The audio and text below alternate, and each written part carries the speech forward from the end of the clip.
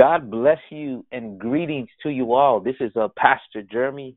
We are so delighted. We are truly delighted that you would join us today again and take out of your time to be with us.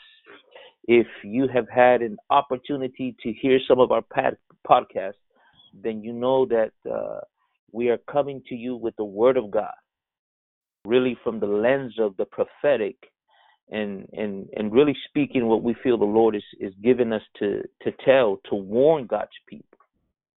And the reality is, to those that are listening today, is that we are not telling you anything new.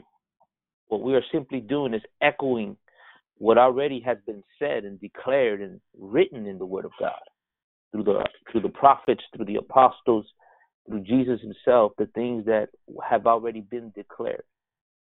And the reality is that in this hour, we must declare the word of the Lord. And really, the true gospel in this hour is what is confronting head-on the spirit of this age. So we are delighted. We are so happy that you would be with us. And if you have not had the opportunity to follow us from podcast 1, really, just to give you a very quick overview, we started from podcast 1 using the story of Egypt, the deliverance of Israel from Egypt, as a template to see specifically with the last 2 plagues, the ninth plague where the darkness fell upon the earth, a darkness that could be felt. And we also spoke about the 10th plague, which was when the death angel would come and kill the firstborn, using that as a template to compare and do parallels of what is taking place today. I believe in podcast 2, we spoke on, focus was on the responsibility of the man when God tells the man to apprehend the lamb, to inspect the lamb, to eat of the lamb. And really what was brought out of that podcast is really the responsibility of man putting his house in order. And then the rest of the podcast, we've been speaking about the call of Amos. Amos has a very unique call, for he was not a son of a prophet, but he was called. And in his calling, we see our calling, how God is calling us to declare the word of the Lord. And we were confronted with the question that God asked Amos, what do you see, Amos? What do you see? And that's what God is asking us. What are we seeing in this hour? And yesterday, we came from the book of Chronicles, from the chapter 7, verse 14, to the people that are called by my name, if they humble themselves, if they turn from their wicked ways and repentance, what God is calling us in this hour. So this is just kind of a little bit of an overview of what we've been talking about, seeing things of how God sees them. And today we are delighted to have in our panel, we have Brother Fernando, Brother Jeremiah, Brother Marty. Once again, my brothers, we greet you in the name of our Lord Jesus Christ, and it's always good to share the word of God with you. But without further ado, I believe it's time to get into the word of God. I'm excited about what God has for us today, and of course, we'll leave it to Brother Marty to start it off, and all of us will join you, Brother Marty. But it's good to have you this morning, and I'll let you take it from here.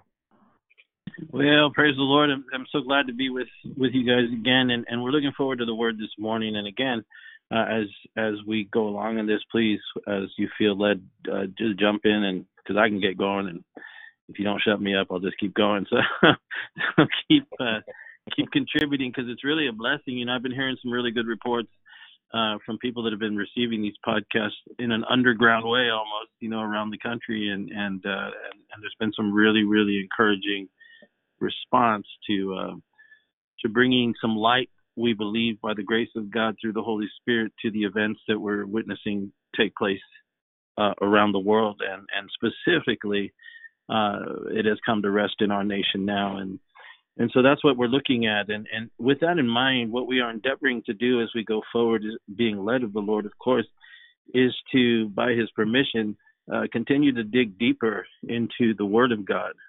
Some of you who will be listening to this, some of these modes of understanding may be completely unfamiliar with you, to you, but understand that the book of Revelation tells us, specifically in Revelation chapter 19, verse 10, that the testimony of the Lord Jesus Christ is the spirit of prophecy. And so the scripture must be understood as that from Genesis all the way through Revelation. We see stories, historical narratives, accounts of different times and seasons within the Bible itself. But the scripture teaches us that while a historical truth or a historical narrative is accurate, to understand it at a deeper level, it must be understood through the spirit of prophecy. What that simply means is that whenever you read of a historical account in the scripture, what you are actually reading is, one, it actually took place, but two, it has deeper meaning in that it will, according to the scripture, play itself out, unfolding into a much larger truth, if you will. In other words, replay itself in the end of time. And so whenever you go into the Gospels or you go into the Old Testament accounts of stories, you need to look for the very things in those stories that also reveal what the end of the world and the end of our time looks like, so that we can gain greater insight, greater understanding, and guidance by the Spirit of God through the light of the Scriptures as to how we're supposed to conduct ourselves in these times which we find ourselves in. Now, it is with that in mind, I'm going to read this scripture, and you guys just jump in whenever you feel like it as we get going. We're going to begin our study today in John chapter 8, beginning with the 59th verse, and then I'm going to read a little bit of scripture, and we'll begin to discuss it. John chapter 8, verse 59, we'll go into the 9th chapter.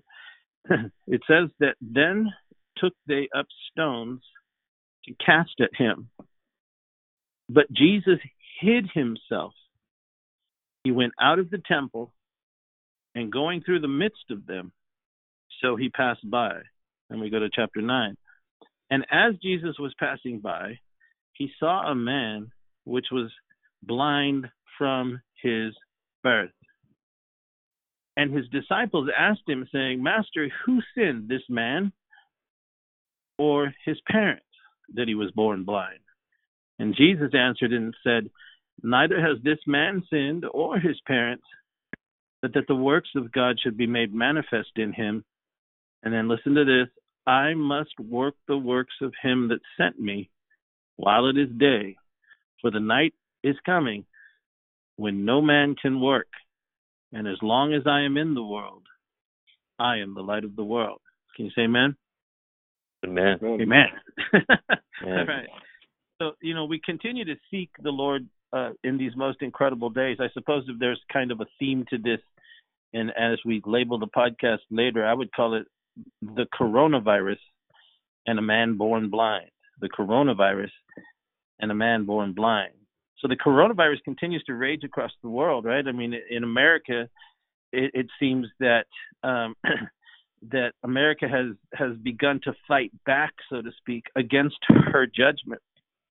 Because I believe that what we are witnessing is a judgment that has come to the shores of this country, not for the people of the world who do not know God, but specifically because of the multiple decades long corruption of the church within the United States of America itself.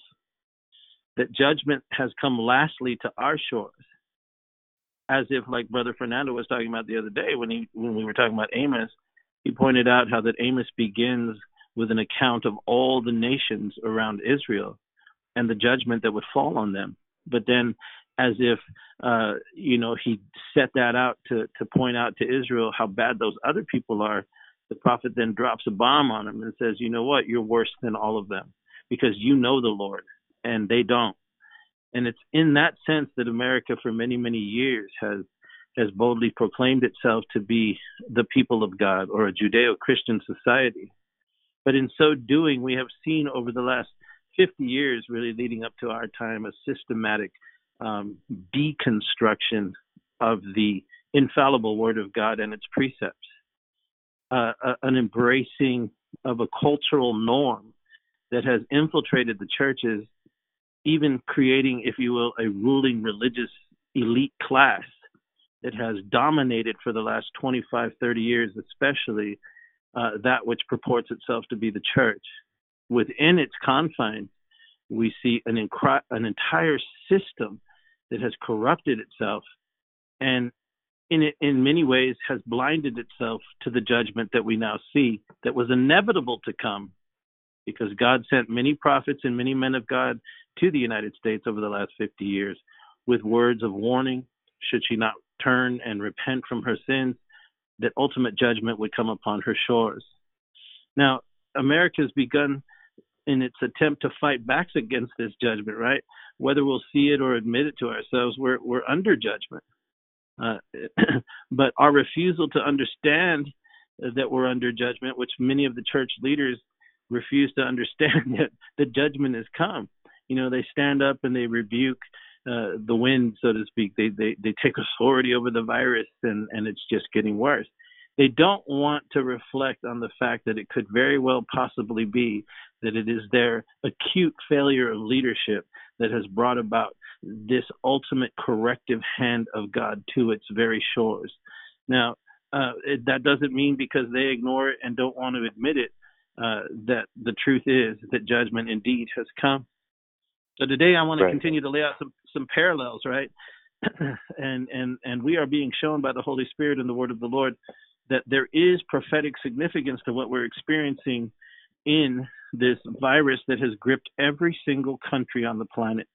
Now, with that in mind, with the scriptures that we read, I want to lay a little bit of a background here, and you guys jump in at any time. Because what I'm going to tell you today is going to, I hope, bring some light on what we are going to see and what we're seeing transpire, and what will happen when the event actually begins to occur and the coronavirus begins to lift and we begin to emerge from our houses into a world that is completely different than the one we just knew 3 or 4 weeks ago. Now, in that kind of a statement, we look to the scriptures for parallels. And I believe that the Lord has given us some light upon this. Remember that what we witness, for example, in the book of Revelation chapter 13, what we are told there is that there will come a global system that merges itself with a global church, if you will, or an ecumenical church where every religion, every faith comes together under this one that looks like a lamb but speaks like a dragon, Revelation chapter 13, verse 11, that the two will merge themselves. Now, remember, we began to talk about this in type and shadow when we said that the natural account or historical account of events in the scripture portray a larger prophetic truth of what would be occurring, and I believe, in our time. And so we need to go back to that and look to that to see, has these patterns ever happened before? Now, we're talking about, first, there must come a corruption of the system. That is the religious system, and we're talking about the judgment that has come upon the United States. And I believe we can see the same parallel that happened to Israel in the day that the Lord Jesus walked upon the earth. He came to his own, remember. He comes to a well-established, well-entrenched, well-developed religious system. Now, it begins in the Gospel of John, for example, with the account of John the Baptist. God begins to raise up a prophetic voice that begins to warn that the Lord is coming, begins to make ready a people prepared for the Lord. Now, when John was confronted by the religious elite of his day, they asked him, are you a new move of God, right? Are you that prophet? Are you Elijah? Are you the Messiah? And he basically denies that and says, no, I'm simply a voice crying in the wilderness. And then he begins to reveal to them that, look, I come baptizing in water, right? But he says to the Pharisees, he says, and I believe this is the statement that John makes that I'm about to quote to you right here, represents exactly where we are in our time with the religious elite of our day. John tells the Pharisees, he says, there is one that stands among you whom you do not know. So he points them and says, the Lord is already in your midst, and yet you don't know him. And so this was the condition of the leadership. that the Messiah was already walking among them. Remember, Jesus first came to the temple when he was 8 days old, right? And Simeon picked him up in his arms and said, "Behold, the salvation of Israel," right? A light that would lighten the Gentiles. So he first came to the temple at 8, and then he shows up 8 days old, and then he shows up at 12 years old. We have another account there, right, where he begins to confound the religious doctors of the law of his day with his answers and his questions. Mary and Joseph have to come find him because they'd lost him in the crowd, so to speak. So the fact of the matter is that he had been fulfilling the law all along and had been walking up in Israel and into the temple for almost 30 years, coming and going in the major feasts and fulfilling the law all along the way. And John said, he has been right in your midst, coming to you the whole time, and yet you don't know him. Now, Jesus comes, and what we need to understand in this sense is that what that is telling us is that there will be a church in the last time. That was one of the things that we needed to look for as prophetic signals, is that will a system emerge in the last time, and are we seeing it now, where it is possible but that the Lord himself could walk in their midst and completely be unrecognized? In other words, they don't know who he is. Remember what the Lord told them. He said, you seek to kill me. In John chapter 8, verse 37, he says, you seek to kill me because my word has no place in you. And so he was revealing and exposing to them that the true gospel, if you will, to parallel it with our time, the true word of God, which is the Lord Jesus Christ, will be resisted by the religious class that is completely controlled by another spirit that is a pseudo spirit that is not the spirit of the living God. And he says, because of this, and because my word has no place in you, you seek to kill me. Now, he goes on to tell them, and I want to just paint a few, before we get into this 59th verse, and you guys jump in anytime. Now, there are many parallels that can be seen between Israel and the modern church in the West today, specifically the modern church in America, which is what we're dealing with. And we must ask ourselves, do we see the same parallels that they saw in Israel back in the day? And the first thing I want to talk to you about is what emerged by the time Jesus came the first time. What had emerged? It was a rich and a very powerful religious elite, right? We could call it a religious ruling class. You had the Sanhedrin, made up of the 70 elders. You had the Pharisees, the Levites. You had the Sadducees. And they became a religious elite, a ruling class. And what was indicative of them is that a whole system had emerged so that from up in northern Israel all the way down into the south, all the way up to Jerusalem, with Jerusalem being its headquarters, these religious elites created a system of synagogues all throughout the land, churches all throughout the land, if you will, where from headquarters would come the message. And then they would get like the mandate and the edict so that the same message was being preached throughout the whole land in unison with the ruling religious elite. It really they had the power to control the message. And we see the same thing happening today in the big TBNs of the world and the Day Stars and the God channels of the world and all the religious elite media.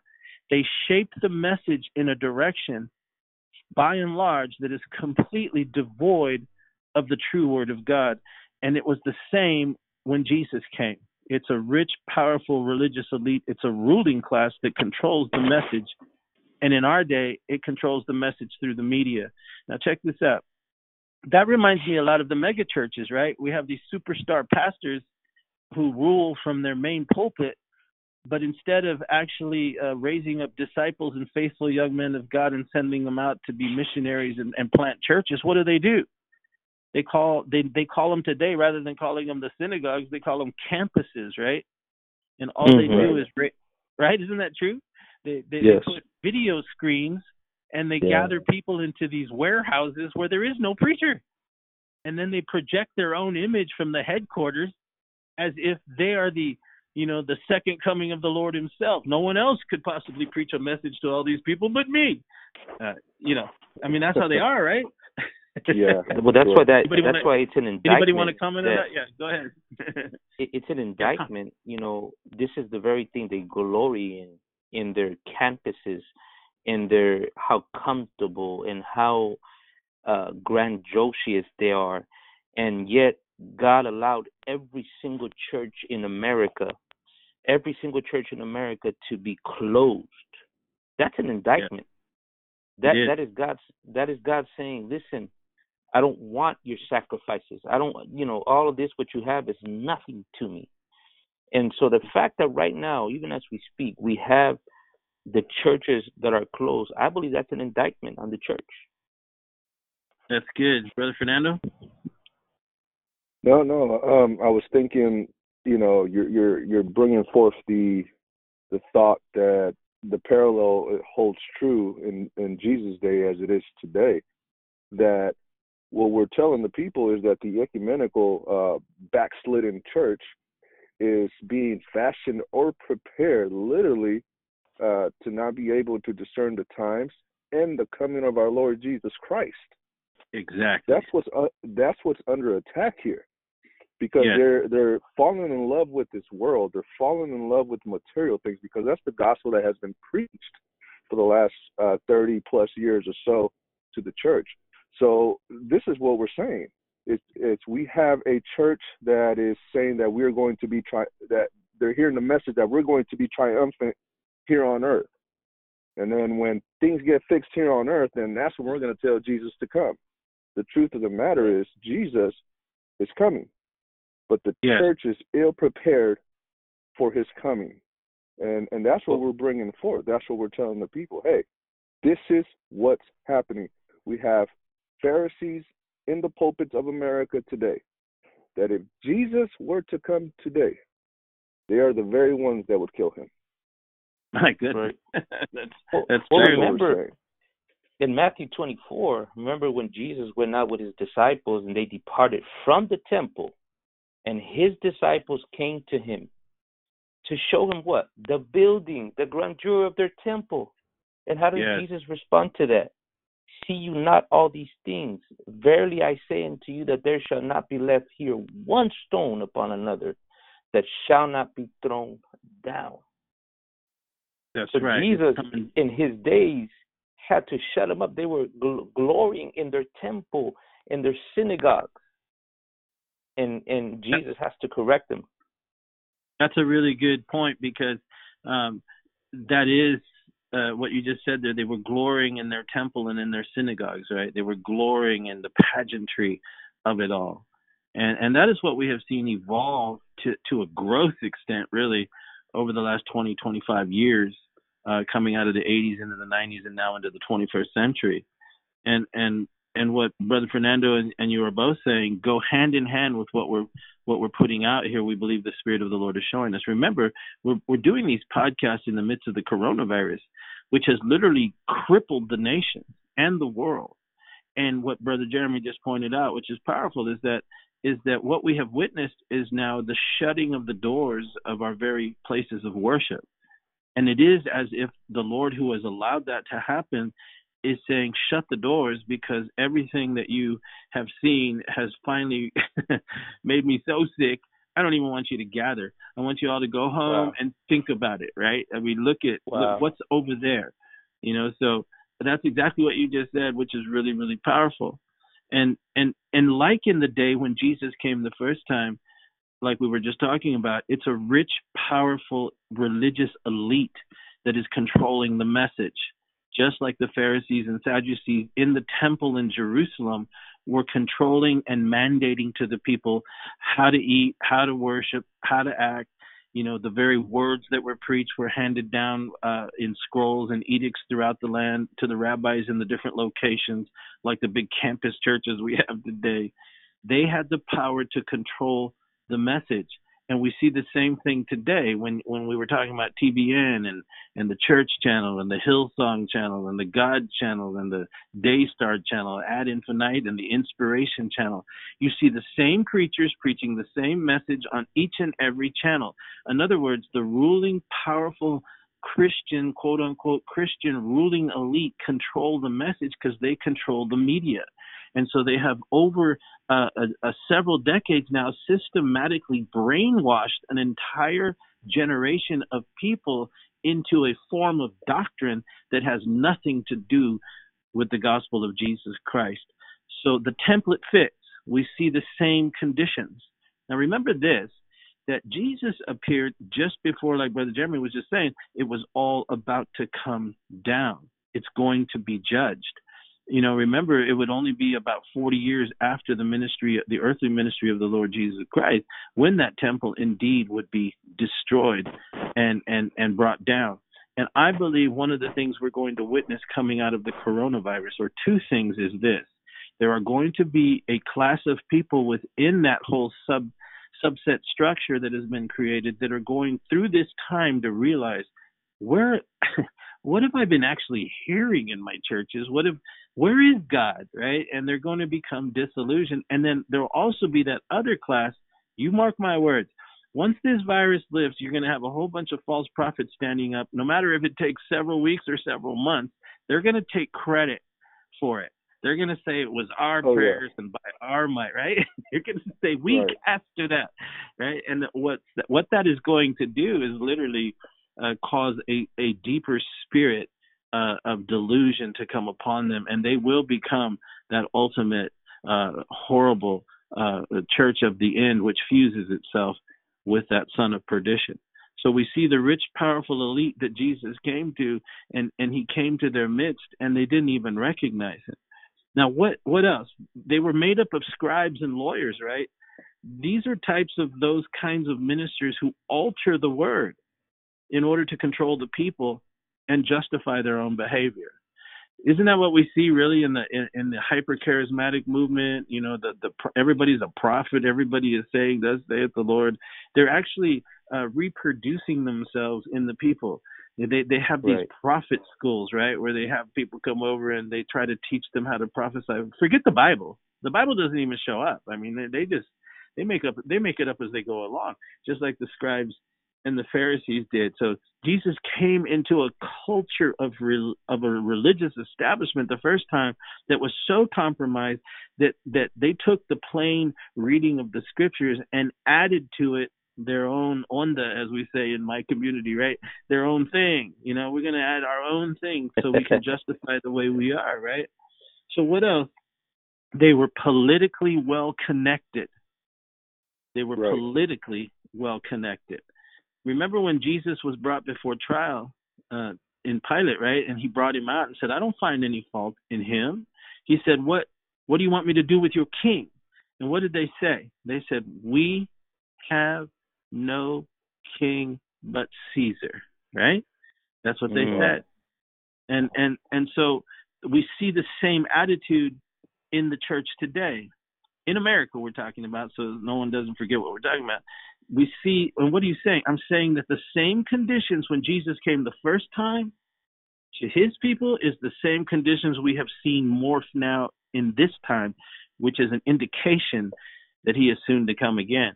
Now, they were politically well connected. We have seen a church emerge in the last several years that has joined itself to the political movement on the extreme political right in this country. And like you said yesterday so well, Pastor Fernando, it is as if they think they're having a revival because they can walk up and down the corridors of the White House. And you mentioned the kingdom now and all that. It's a whole doctrine that is really the doctrine of Antichrist, because it has slithered its way like a consistent thread since the time of the first appearing of the Lord, even into our time now. They were always looking for a kingdom on earth, always looking for a political kingdom wherein they would be the ruling class, Messiah would be the head.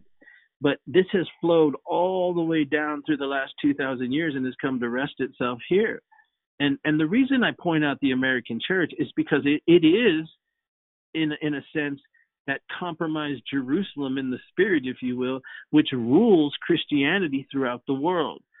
I have had the privilege, my wife, my children, and I, and you guys too have gone with me, where we have literally traveled the world and seen the effect of the compromised American church on all the rest of the nations. They imitate what they see. And what they see is an American church that propagates a gospel that has corrupted an entire generation, and they do not know Jesus. So they are politically well connected now. They have joined themselves to the power of the world, and in so doing, they have rejected the Lord. And also, what else had they created? The religious elite, they created what? A system of commerce. You know, they made the house of God into a den of thieves. That's what Jesus said, right? Right. They created an entire system. And what do we see today? Whether it's Christian, the so-called Christian music, they don't call them ministers, they call them artists, right? Right. I mean, you've got Christian rock bands, you've got Christian rap artists. I mean, everybody labels it Christian, but the spirit behind it is the spirit of the devil, because that's what Jesus said to them, right? He said, "You're of your father, the devil." In other words, this is the condition of the religious house that when Jesus came the first time, what was ruling within the house, he told them, it's not my Father's Holy Spirit. What's ruling in the house when he came the first time is the spirit of your father, the devil. The devil has taken over the church. Somebody comment for me, would you? Brother Marty, they have become the Herodians of our time, these preachers. I'm not going to name names, but there's even shepherds that are leaving their position as shepherds, their ministry as shepherds, to dedicate more time to Washington, to these political moves. And we find, as the Bible says, the sheep are scattered without a shepherd. The reality is that if you are preaching the true gospel of Jesus Christ, it's really the only thing that is confronting head on the spirit of this age. You see, the true gospel, in spite of what you that are listening, in spite of what we hear in our pulpits, especially here in America, the true gospel today is not for us to walk hand in hand with political leaders, to walk hand in hand with the world, to sing Kumbaya, my Lord, with the world, or to appease the culture. The true gospel really confronts the status quo, the culture, not mimics the culture, church. The true gospel challenges us to live a holy life. It tells us that this is not our home, that we're just passing by. The true gospel does not allow us to get too comfortable or adjusted to this world, but puts a hope in us that Jesus is coming back again soon. Praise God. Brother Fernando, you have anything to say? Yeah. For the longest time, we thought that the greatest persecution would come from the world here in America. Yeah. But what you're saying is, and if the parallel holds true, the greatest persecution that Jesus got was from the religious leaders, and he ultimately ended up before Pilate. But he was brought to Pilate by the religious establishment. That's good. They handed him over. So think about this. Yes, the church is being prepared. The false church is being prepared to receive a Messiah, but it's not the true Messiah. It is the man of sin that they will embrace. But so Revelation speaks about that, right? That synagogue, right? The religious houses of that day had become the house of Satan, the synagogue of Satan. Satan was ruling in these places of worship. That's and therefore incredible. he was steering the hearts of these religious leaders to cause persecution upon the early church. So the greatest backlash, the greatest persecution that the true servants of the Lord are going to receive, the true church of God, is going to be persecution at the hands of a false church. Because the true church is going to call out the sins of the false church. The true church is going to call out the direction, the false direction that the false preachers are leading the false church. So you have to realize that, because we always think the world is going to, it doesn't love us, is going to persecute us. But the truth of the matter is what Scripture is saying, that there is a false church where the seat of Satan is at. Think about where the seat of Satan is at. The seat of Satan is in the false church. That's right. Let's take a look at that, because that's a really important point, that phrase you use, because he calls in, I think it's the Philadelphia church, where he references the synagogue of Satan, right? Yes. That's what he calls it. And then earlier on in the second chapter of the book of Revelation, when he's addressing the church at Smyrna, he talks about the synagogue of Satan again. So Twice, the two yes. places, now check this out, the two places where the Lord references the synagogue of Satan, and I hope you people are following us out there. If not, you need to pause and go back and listen to what we're saying so you can catch the flow here. Let me give them the verses. Revelations 2:9, that speaks of the church of Smyrna, and Revelations 3:9. Which speaks of the church of Philadelphia. Correct. Right. Yes. Now what's 3:9. interesting, yes, and what's interesting about that, brother, is, to me at least, is that the thing that both of those two churches have in common, Smyrna and Philadelphia, is one, they are both being persecuted by the synagogue of Satan, and two, they're both going to go through a trial and a persecution and a tribulation. If you can hear it, Smyrna, in some measure, spiritually speaking, represented the early church of persecution, and Philadelphia, again, revisits an end-time persecution that will come upon the last-day church, where you will have emerging two different kinds of churches. You will have the church at Smyrna, followed by Pergamos, and you will have the church at Philadelphia, followed by the church of Laodicea.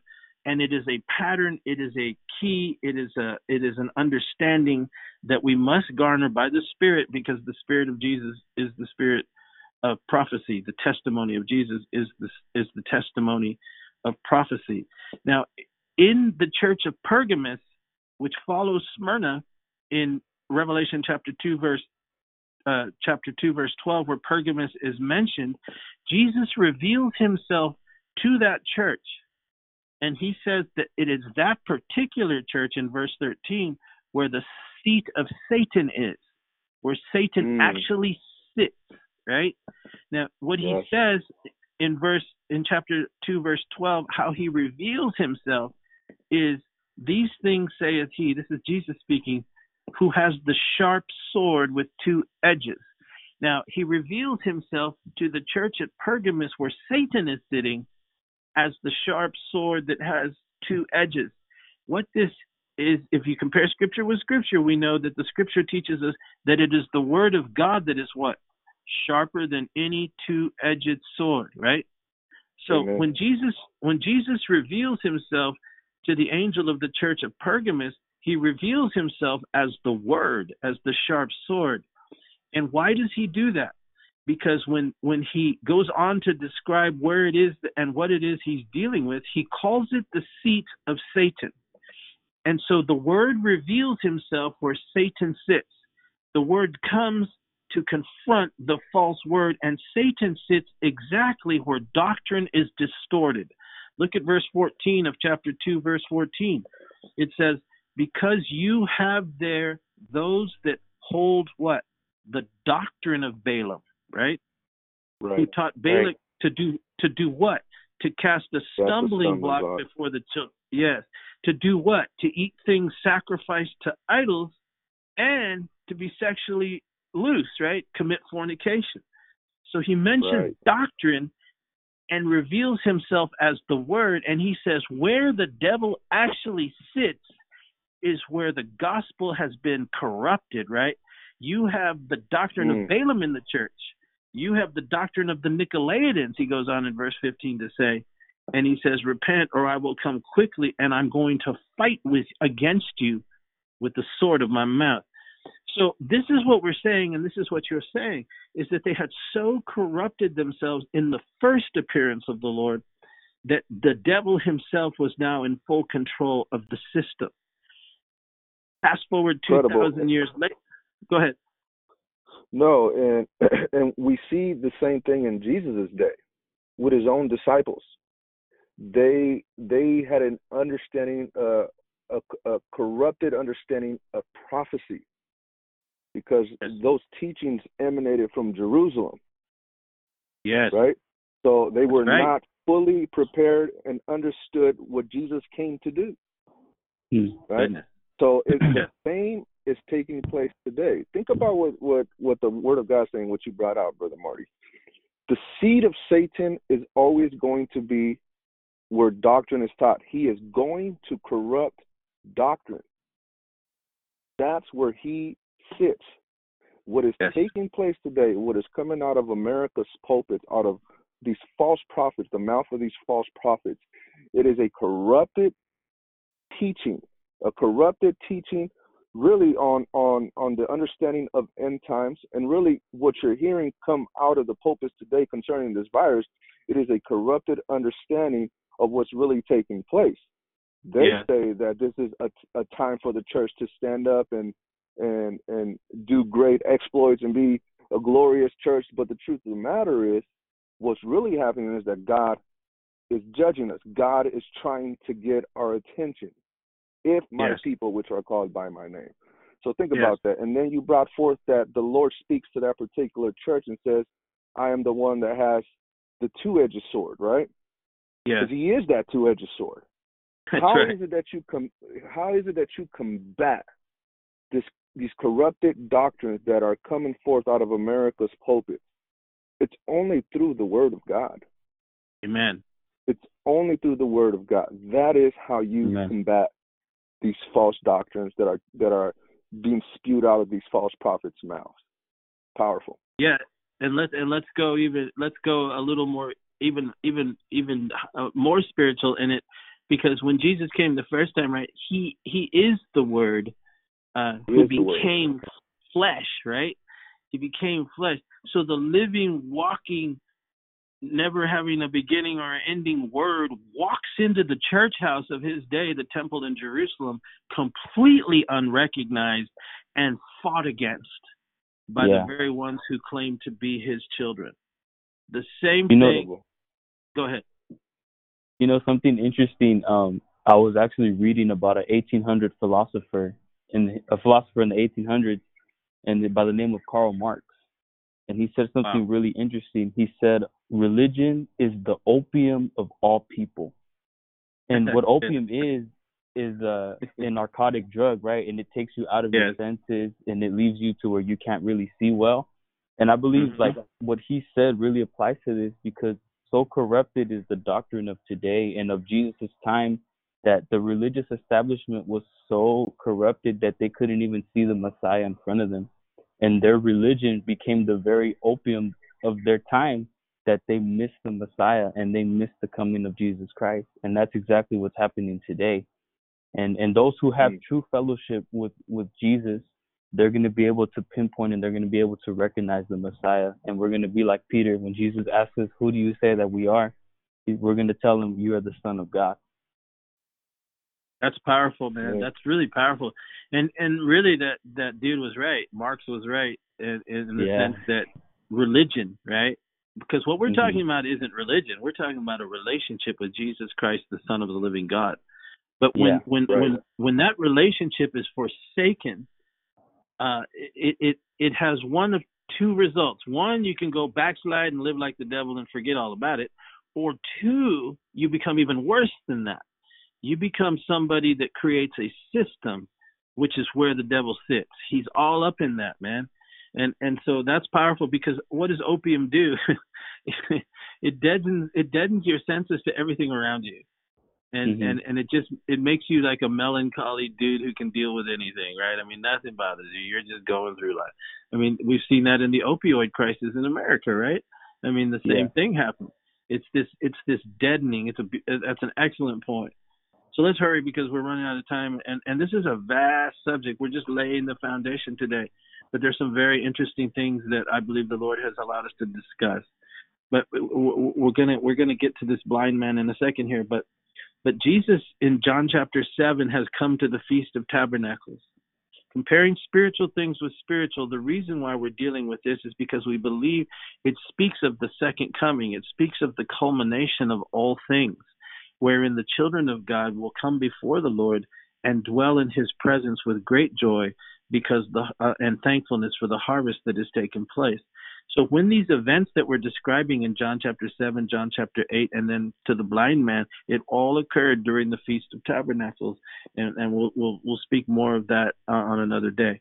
But let's just go on. We've addressed the powerful, rich, elite ruling class. We've addressed how they distorted the word, the scribes and the Pharisees, the lawyers, how they were politically well connected, and ultimately how they created a system of goods and exchanges, of selling and buying and trading within the very house of God, which, by the way, in John's gospel, he mentions 2 times the Lord cleanses the temple. And he talks about an early time and then a later time in his ministry. Remember when he comes into Jerusalem and he cleanses the temple in the final 7 days just before the crucifixion. This was prophetic in type. It was a true historical account and narrative of what actually happened in his ministry, but it also speaks to me of we need to be looking. Has there been an attempt to cleanse the temple in our generation? And I think so. I think that's what we saw in the late 80s with the fall of these big ministries, right? They literally were cleansed because of what they had done to the house of God, whether it was Baker or the people in Baton Rouge at the time. I mean, what happened to them literally shook the whole world and brought down an entire system. So it is as if the Spirit of the Lord came to this country and attempted to correct it and bring it into line. But rather than that actually correcting them, it actually has emerged to be worse than it ever was before. And so I think it's quite conceivable that part of the result of this coronavirus, which has halted all public worship, which has shut the doors to every worship house across this land, and is now affecting the very offerings and the commerce system set up within Christianity itself as a result of the teetering of the economy.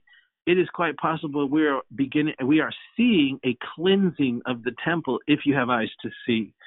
So the pattern holds. Now remember, what did they claim? They claimed to have the authority to be in the house of God by a birthright, right? They said, we're Abraham's children. Well, if you've noticed over the last 20 years, there's been a transition from the old guys to their kids. Their kids are running the elite power structure in the media, in that I'm speaking about Christianity, whether it be film, music, or the propagation of the gospel. And they claim to have a right simply by means of narcissism, if you will, not narcissism, what's the word? Nepotism. You know, it's been handed down from father to son, right? So that's what they confronted the Lord with when he came to them and began to try and correct their system. They rebuked him by saying, we have a birthright to this, right? So they claim to have a birthright, but what the Lord exposes in them is that you're not really children of God. This is heavy, man. But he says you're the children of the devil. In other words, the spirit by which you're controlled is not the spirit of Father Abraham. It's the spirit of your father, the devil. He called them children of the devil in John chapter 8, verse 44. He said, you're controlled. And this is really in that early thing that happened when he calls them children of the devil, is a foreshadow of what we will see played out not too many days from now, Revelation chapter 13, where a false church emerges and unifies itself with a global power structure, both militarily and legislatively, politically, and then it merges and becomes a one world system. It's the same thing. It's controlled by Antichrist. So what do? This brings us to chapter 8, verse 59, where we started today. They take up stones, right? And they were going to throw them at him. That is the ruling elite. That is the preachers, right? They take up stones because he's confronted them and called them on the carpet. And what do? They're going to try and kill him. But it's very interesting because it's in verse 59, it says what? But Jesus hid himself. He didn't hide himself from people. He hid himself from the ruling elite. He hid himself from the preachers. And that's what's exactly happened. They're searching for him. They can't find him. He's gone. He's left their ministries a long time ago. They just don't know it, brother. So they're content to fly around in their private Lear jets and live in their multiple mansions and call them parsonages, bending the rules of the law because their boys are in power right now in Washington, so they can get away with a lot more than they've ever gotten away with before. And so Jesus Jesus has hid himself from them. And in essence, he has left their ministries, because it says Jesus hid himself, verse 59, chapter 8, and he went out of the temple. He has left the structure. I believe the shutting of the doors, like Pastor Jeremy mentioned this morning at the beginning of this podcast, is very symbolic of that. He's hid himself from them, and he has shut the doors to their temples. He's not there no more. He's left them. They just don't know it yet. They're going to find out soon, but they just don't know it yet. And so he goes right through the middle of them, passes by them, and we'll just end on this today. As he's leaving, he sees something. Chapter 9, verse 1. He sees a man who was born blind. He was blind from his birth. Now, I think what we're seeing here in this is this, metaphorically speaking, and how it applies to us today. He has left the ruling elite. He has left the public pastors who have totally and thoroughly corrupted his house and his gospel. And he is leaving their ministries just as he left the temple. He has shut the doors to their mega churches. And as he's leaving, he draws our attention, John does, to this event. As he's leaving, he sees a man who was born blind. And this is where I want to talk about just for the next 2 or 3 minutes, and then we can close. He says, he draws our attention to a man who's born blind. Now, what does this represent?